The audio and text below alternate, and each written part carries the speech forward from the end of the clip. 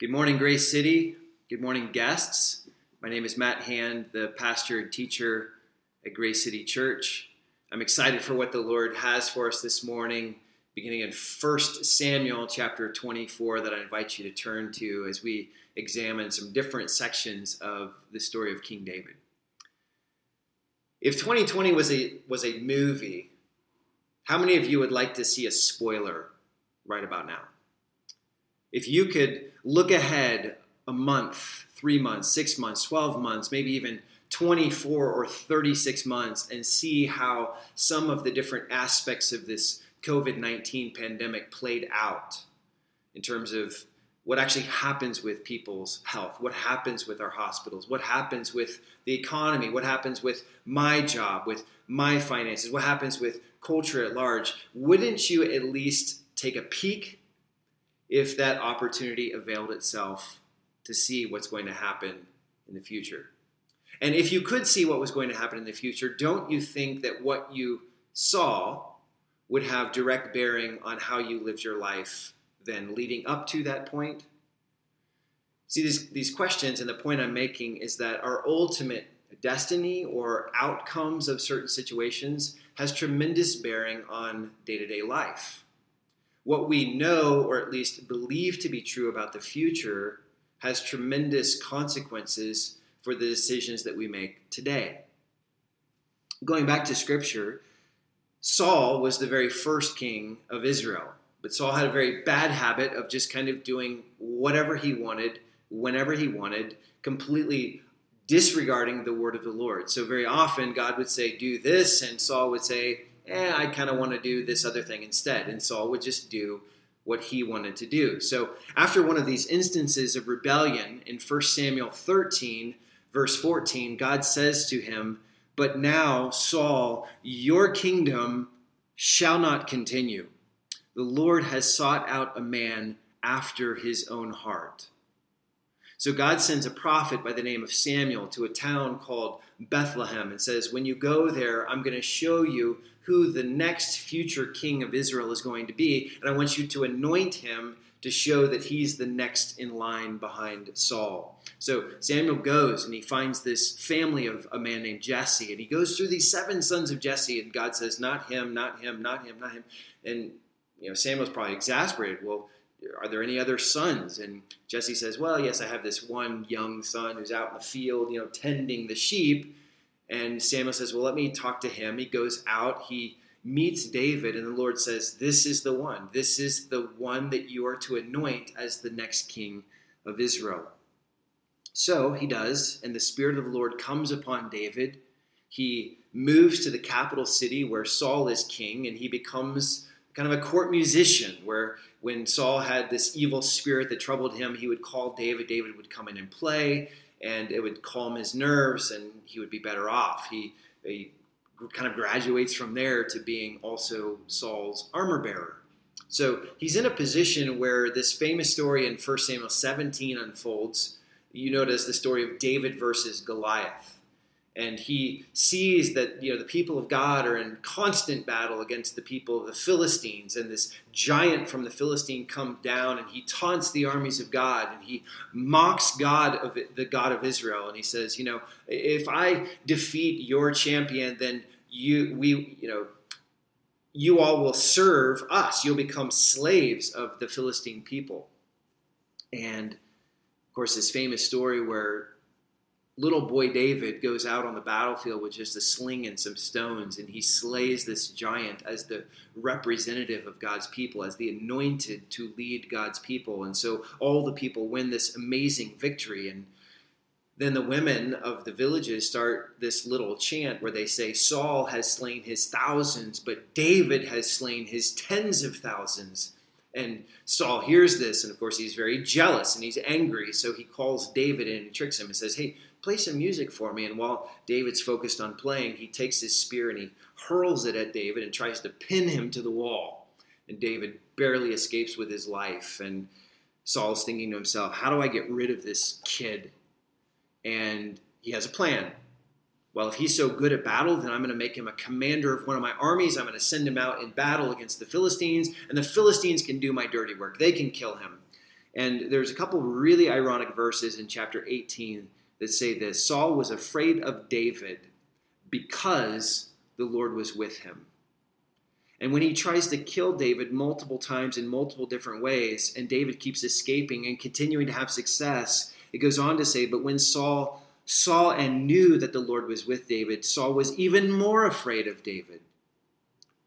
So, to summarize the next several chapters of 1 Samuel, Saul actually tells his son and all his servants, it's open season on David. Anyone can kill David without any kind of consequence.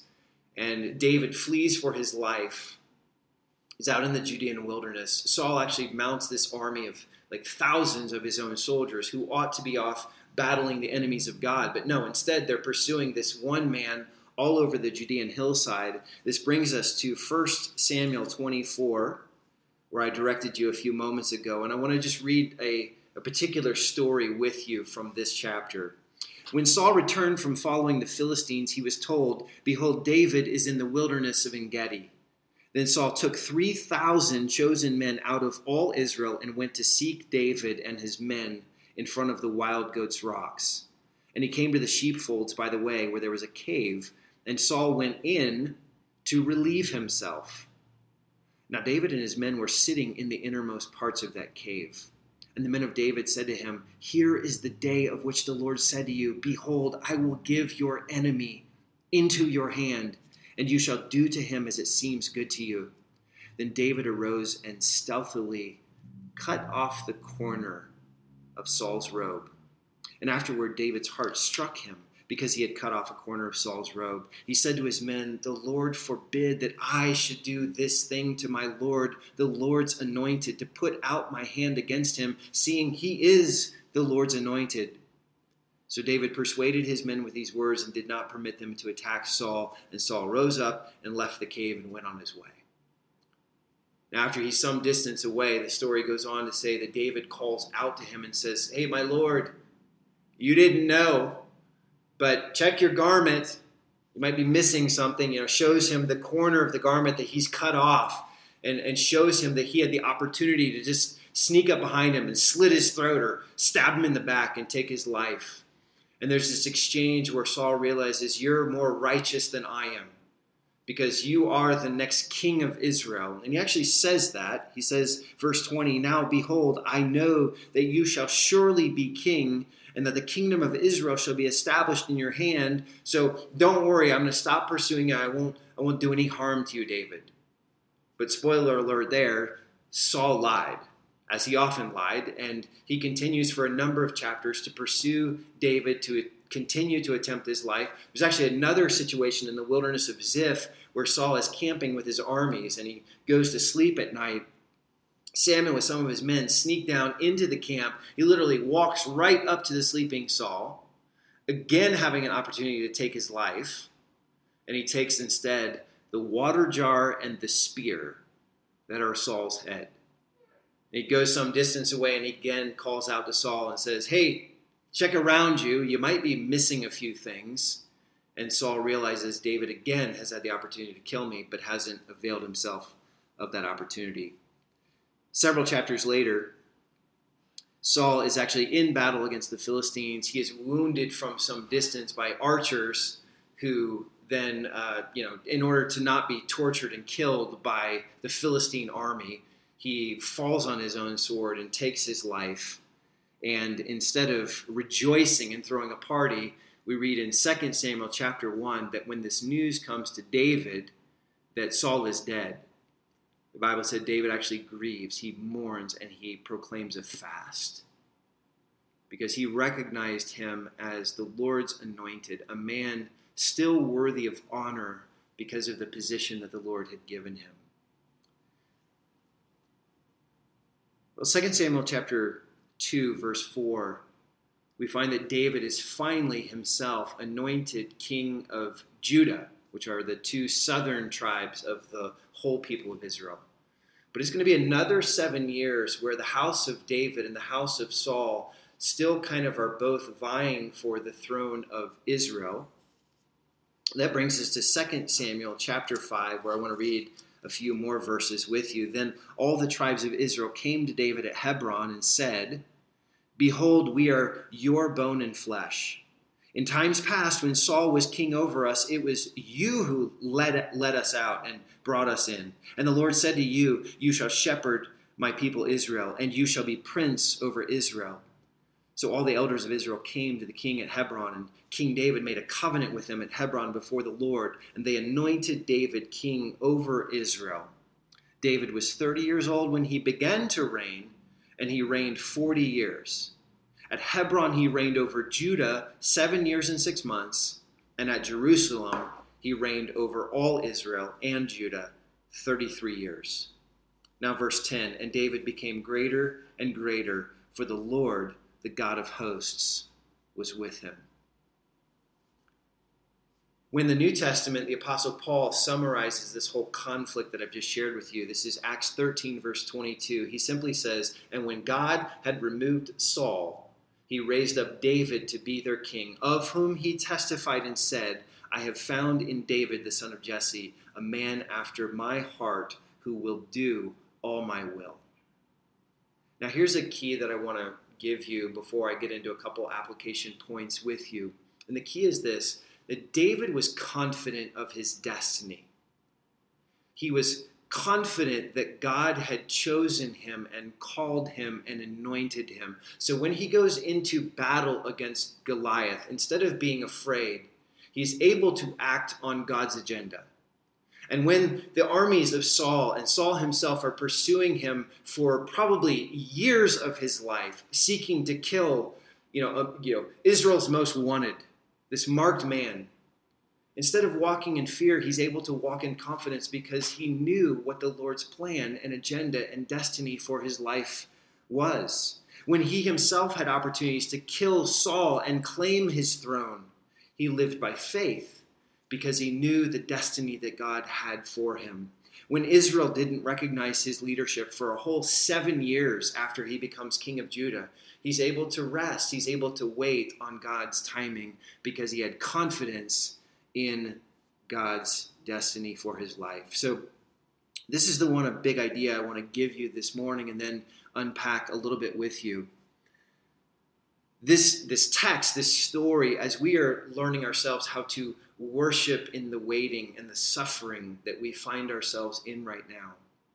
Here's your one big idea. Be so confident in the outcome of God's work in your life that you can surrender to whatever process he takes to get you there. Be so confident of the outcome of God's work in your life that you can surrender yourself to whatever process the Lord takes you through to get you to that outcome. So I want to talk to you today briefly about the outcome and the process that God has planned for your life. And I actually want to start with the ending. I want to start with the ending because if you're a follower of Jesus, that is, if your faith is in the Lord Jesus Christ, he's your Lord and he's your Savior, then point one is perfection, which is the outcome of God's process. Perfection is going to be your destiny. Perfection is going to be the result of God's work in your life. Where you're going to land with God, if you are a follower of Jesus, is completion or perfection. Philippians 1 verse 6 says, "He who began a good work in you will bring it to completion at the day of Jesus Christ." 1 Thessalonians 5, 23 through 24 says, "Now may the God of peace himself sanctify you completely, and may your whole spirit and soul and body be kept blameless at the coming of the Lord Jesus Christ. He who calls you is faithful. He will do it."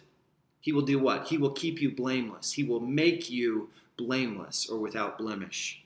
1 Peter 1, 3 through 9, this beautiful text that I encourage you to read through and meditate through on trials. And he says, yes, in this present life, on this earth, trials are going to be the norm. You are going to have to wait. You are going to suffer. There's going to be brokenness and pain. But he says this, "But the outcome of your faith is the salvation of your souls." Romans 6, 22 and 23 says the end of God's work in your life is eternal life. So you, friends, were destined for eternal life, for fullness of joy in God's presence. And my question is simply, if, like David, you had confidence in the ultimate outcome or the ultimate destiny or destination that God is taking you to, how would that impact everyday life now when you are stuck in the waiting? How does that give shape to your life? And I think it gives us at least two things. It gives us perspective and it gives us hope. Because when we are confident of the destiny, when we're confident of the perfection that God is going to ultimately work in our lives, we're able to have this bigger perspective than just the moment by moment suffering and waiting and pain and frustration and stress and exhaustion. Because we see a bigger picture. And we know that the end of the story, the spoiler, we know that it is a real and a sure and a confident hope. And that word hope is so important because instead of just giving up, instead of giving up on God, instead of giving up on the process, when we can see the end from the beginning, we have hope to continue and stay in the process. When I was a kid, I loved going to my grandparents' house in Florida. Florida represented for me a ton of fishing.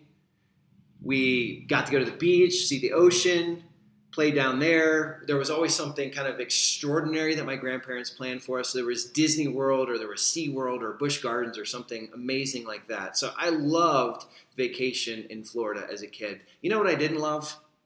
I didn't love the entire day crammed in the car with my family driving down there. And I did not like the entire day crammed in the car with my family driving back home.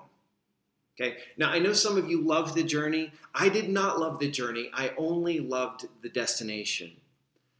But part of what we find in the David story and all throughout Scripture is that God is deeply interested in both the outcome and the process. Or to put it another way, he's deeply interested in both the destination and also the journey. He is not racing people from point A to point B. So when he tells David, and even anoints David as king, he is not racing to get David there as quickly and as effortlessly as possible. What you find very often in Scripture is God takes his sweet time because God enjoys the process that he's working in his life. This brings us to point two. So I said point one, the perfection is the outcome of God's process as he's working in your life. But point two, the purpose is the why. Why is God doing this process, or what is he ultimately up to? If God is not just teleporting us from here to our final destiny, but is taking us through a very purposeful process day by day, in good times and in bad, in joy and in sorrow, in brokenness and in laughter, what is the purpose of that waiting? What is the purpose even of the suffering? Well, before I get to that, we often act, even as Christians, as if the purpose of life is to maximize pleasure and to minimize pain. We often act as if the purpose of life is to find our identity through expressive individualism, just to be this new amazing person that's never been before. And we act as if that's the purpose of life, to just do things our way. And by the way, if you think that that's the purpose of life, it's no wonder that you're stressed. It's no wonder that you're exhausted. It's no wonder that you're filled with fears and doubts and anxiety, because the COVID-19 pandemic has stripped away your very purpose. Now, I believe that God gives us a purpose for this process that supersedes not just the best things that happen to you, but it includes the worst things that happen to you. That even when you're stuck waiting on God, as we all are right now in this season of our lives, God is still up to this purpose. And according to Romans 8:29, that purpose for the process is to conform you into the image of his Son, Jesus Christ. Okay? Everything in your life, everything, the pleasure and the pain, the good and the bad, the joy and the sorrow, is all designed by a sovereign God to make you more like Jesus. We saw this in the story of David, by the way. This is not just a New Testament thing. David was destined to be king. He knew that from the time he was a young boy. But God put him through a process so that David would become a man after God's own heart. See, because when God looks at humanity, he doesn't find someone after his own heart other than Jesus. And so he has to fashion a man after his own heart.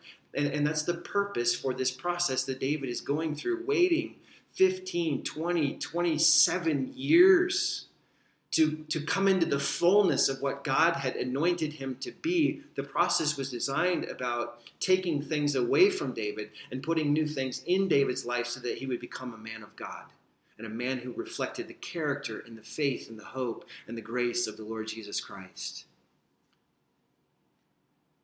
How is God doing the same for you? Or to put it another way, the purpose of God is to sanctify you. The purpose of God is to take certain things away and to put certain things in their place to make you more like him, to make you more holy, to make you more loving. Ephesians 2:10 says we are God's workmanship. We are God's masterpiece, created in Christ Jesus to act like Christ Jesus.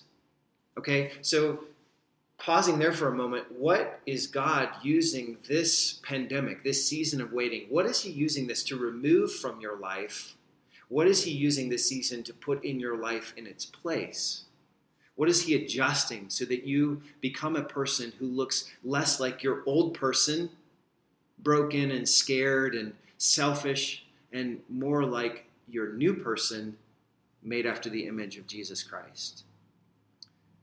Okay, so that's the ending, that's the destination, that's also the purpose. Now I want to just quickly show you two more things. The first is what God is up to in your life in real time, and the second is how he calls you to respond. So what God is up to, and I'll give you 2 subpoints on that, and then how God calls you to respond. So points 3 and 4 are God's presence and God's power. His presence and his power, and they're very much interrelated. The presence is kind of the who of the process, and the power is kind of the how. But as I say, they're very much interrelated. And I would point you back to the story of David in 1 Samuel from 16, the time of his anointing on, and just track out the number of times the story says the Lord was with him. And actually gives this as the secret of David's success, is that the Lord is with him. That from the moment of his anointing and the Spirit of God comes upon him, then David goes forward in his life, walking with and in the light of that presence. The same Lord as David's Lord says to you, I will never leave you nor forsake you. You know, when Jesus goes away and he ascends to heaven, and his disciples are like, oh no, what are we going to do now? Jesus is gone. We've never done life this way without Jesus before. But he makes this promise, I will send my Spirit, not just to be with you, but to be in you, to be equipping you, empowering you, guiding you, leading you, present with you. And this is so important that Jesus is not just saying, hey, here's a roadmap to the destination. I'll catch you on the flip side. But he's saying, I will be with you. I will walk with you through this journey, through this process. And I said point 4 is the power, the how. You know, basically, as we look at the roadmap and we look at the destination, we say, okay, I understand something of God's purpose. I understand something of God's destination. How do I do that? You know, and religion would come along and say, well, you do it by willpower. You know, you do it by self-discipline. You get these great disciplines in your life, and you read the Bible, and you pray, and you deny yourself. And yes, in a way, it's those things, but not apart from the ultimate power of God. And this is such an important point of the David story, and part of why I shared 1 Samuel 17, where David defeats Goliath. You know, let's not conclude wrong things there. The point of David versus Goliath is not like, hey, identify the giants in your life and have the courage to go, kick tail. Okay, that's not the point of the story. David was able to defeat Goliath because the presence and power of God rested upon David's life. Okay, he was a type of the Messiah representing the people of God. He knew God's power firsthand. He knew that God was not just with him, but that God was for him, was equipping him. And by the way, even David's enemies recognized that the presence and power of God that rested on David's life was the key to his success. But Ephesians 3:20 says the same power is at work in you. Philippians 2:13 says God works in you both to will and to work his good pleasure. In other words, yes, God has this process laid out for you, but the very power of God that commands you to do certain things and to be certain things is actually being and doing that with you and in you and for you. It's so important that the gospel, the grace of Jesus Christ comes first, because apart from his power, you can't be and you can't do. So that's what God's up to in real time.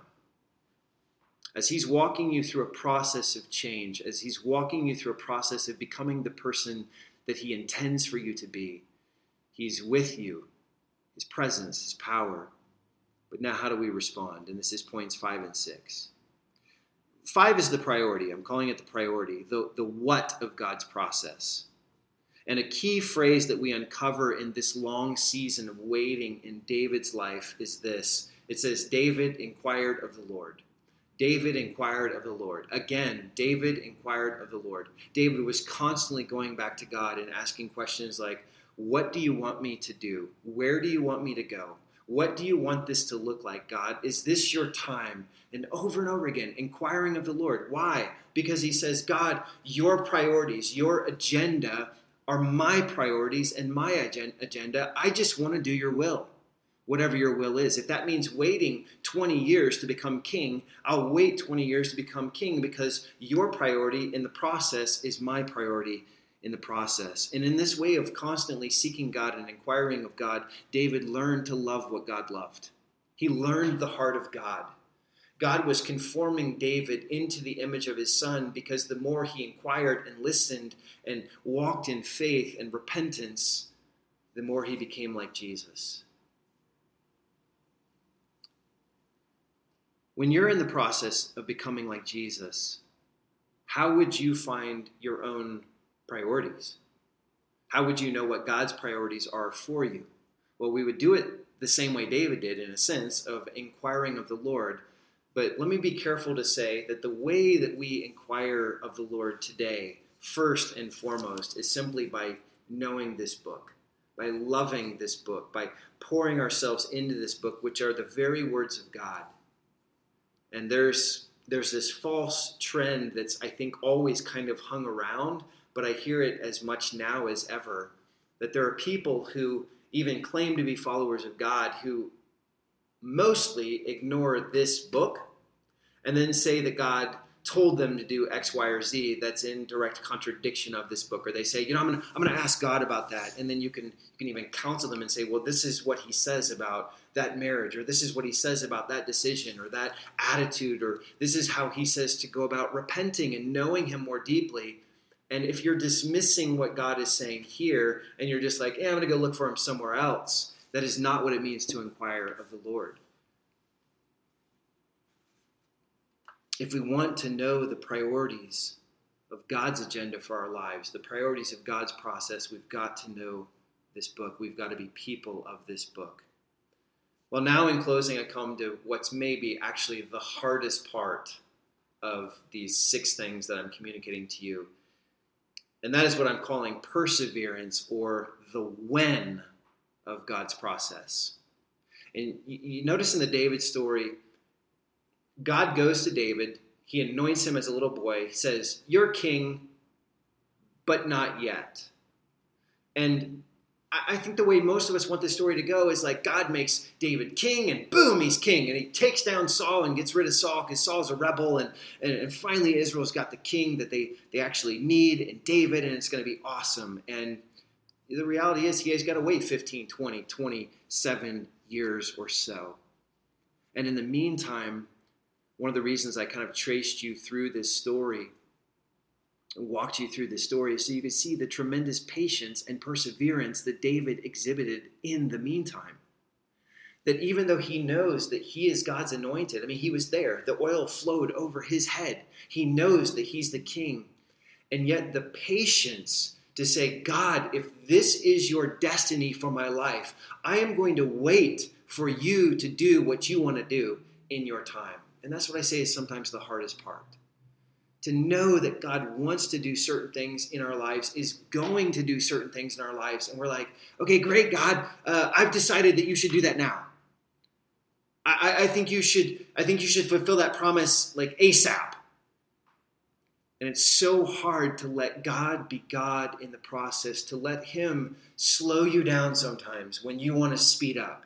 And then sometimes God is accelerating things. Like suffering right now is an accelerator for a lot of things that God is doing in your life.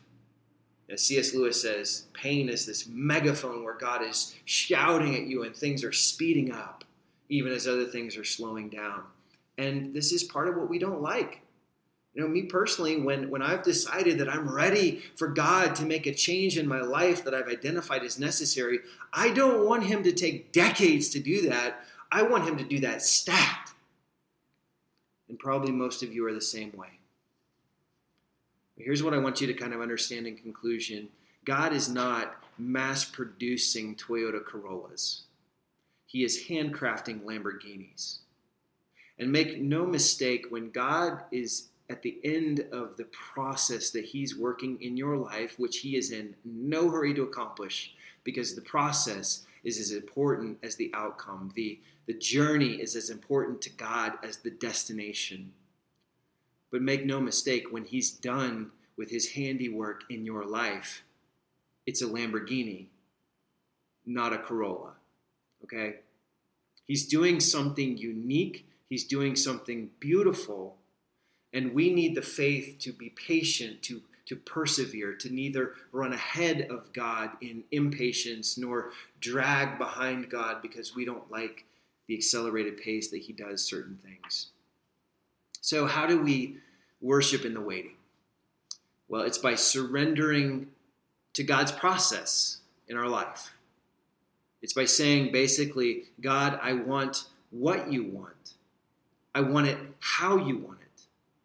I want it for the reasons that you want it.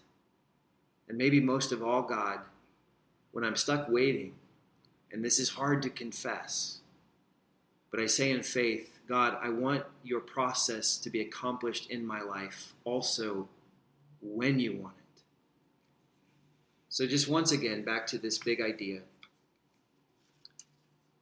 Be confident, or be so confident of the outcome of God's work in your life that you can surrender to whatever process he takes you through to get you there.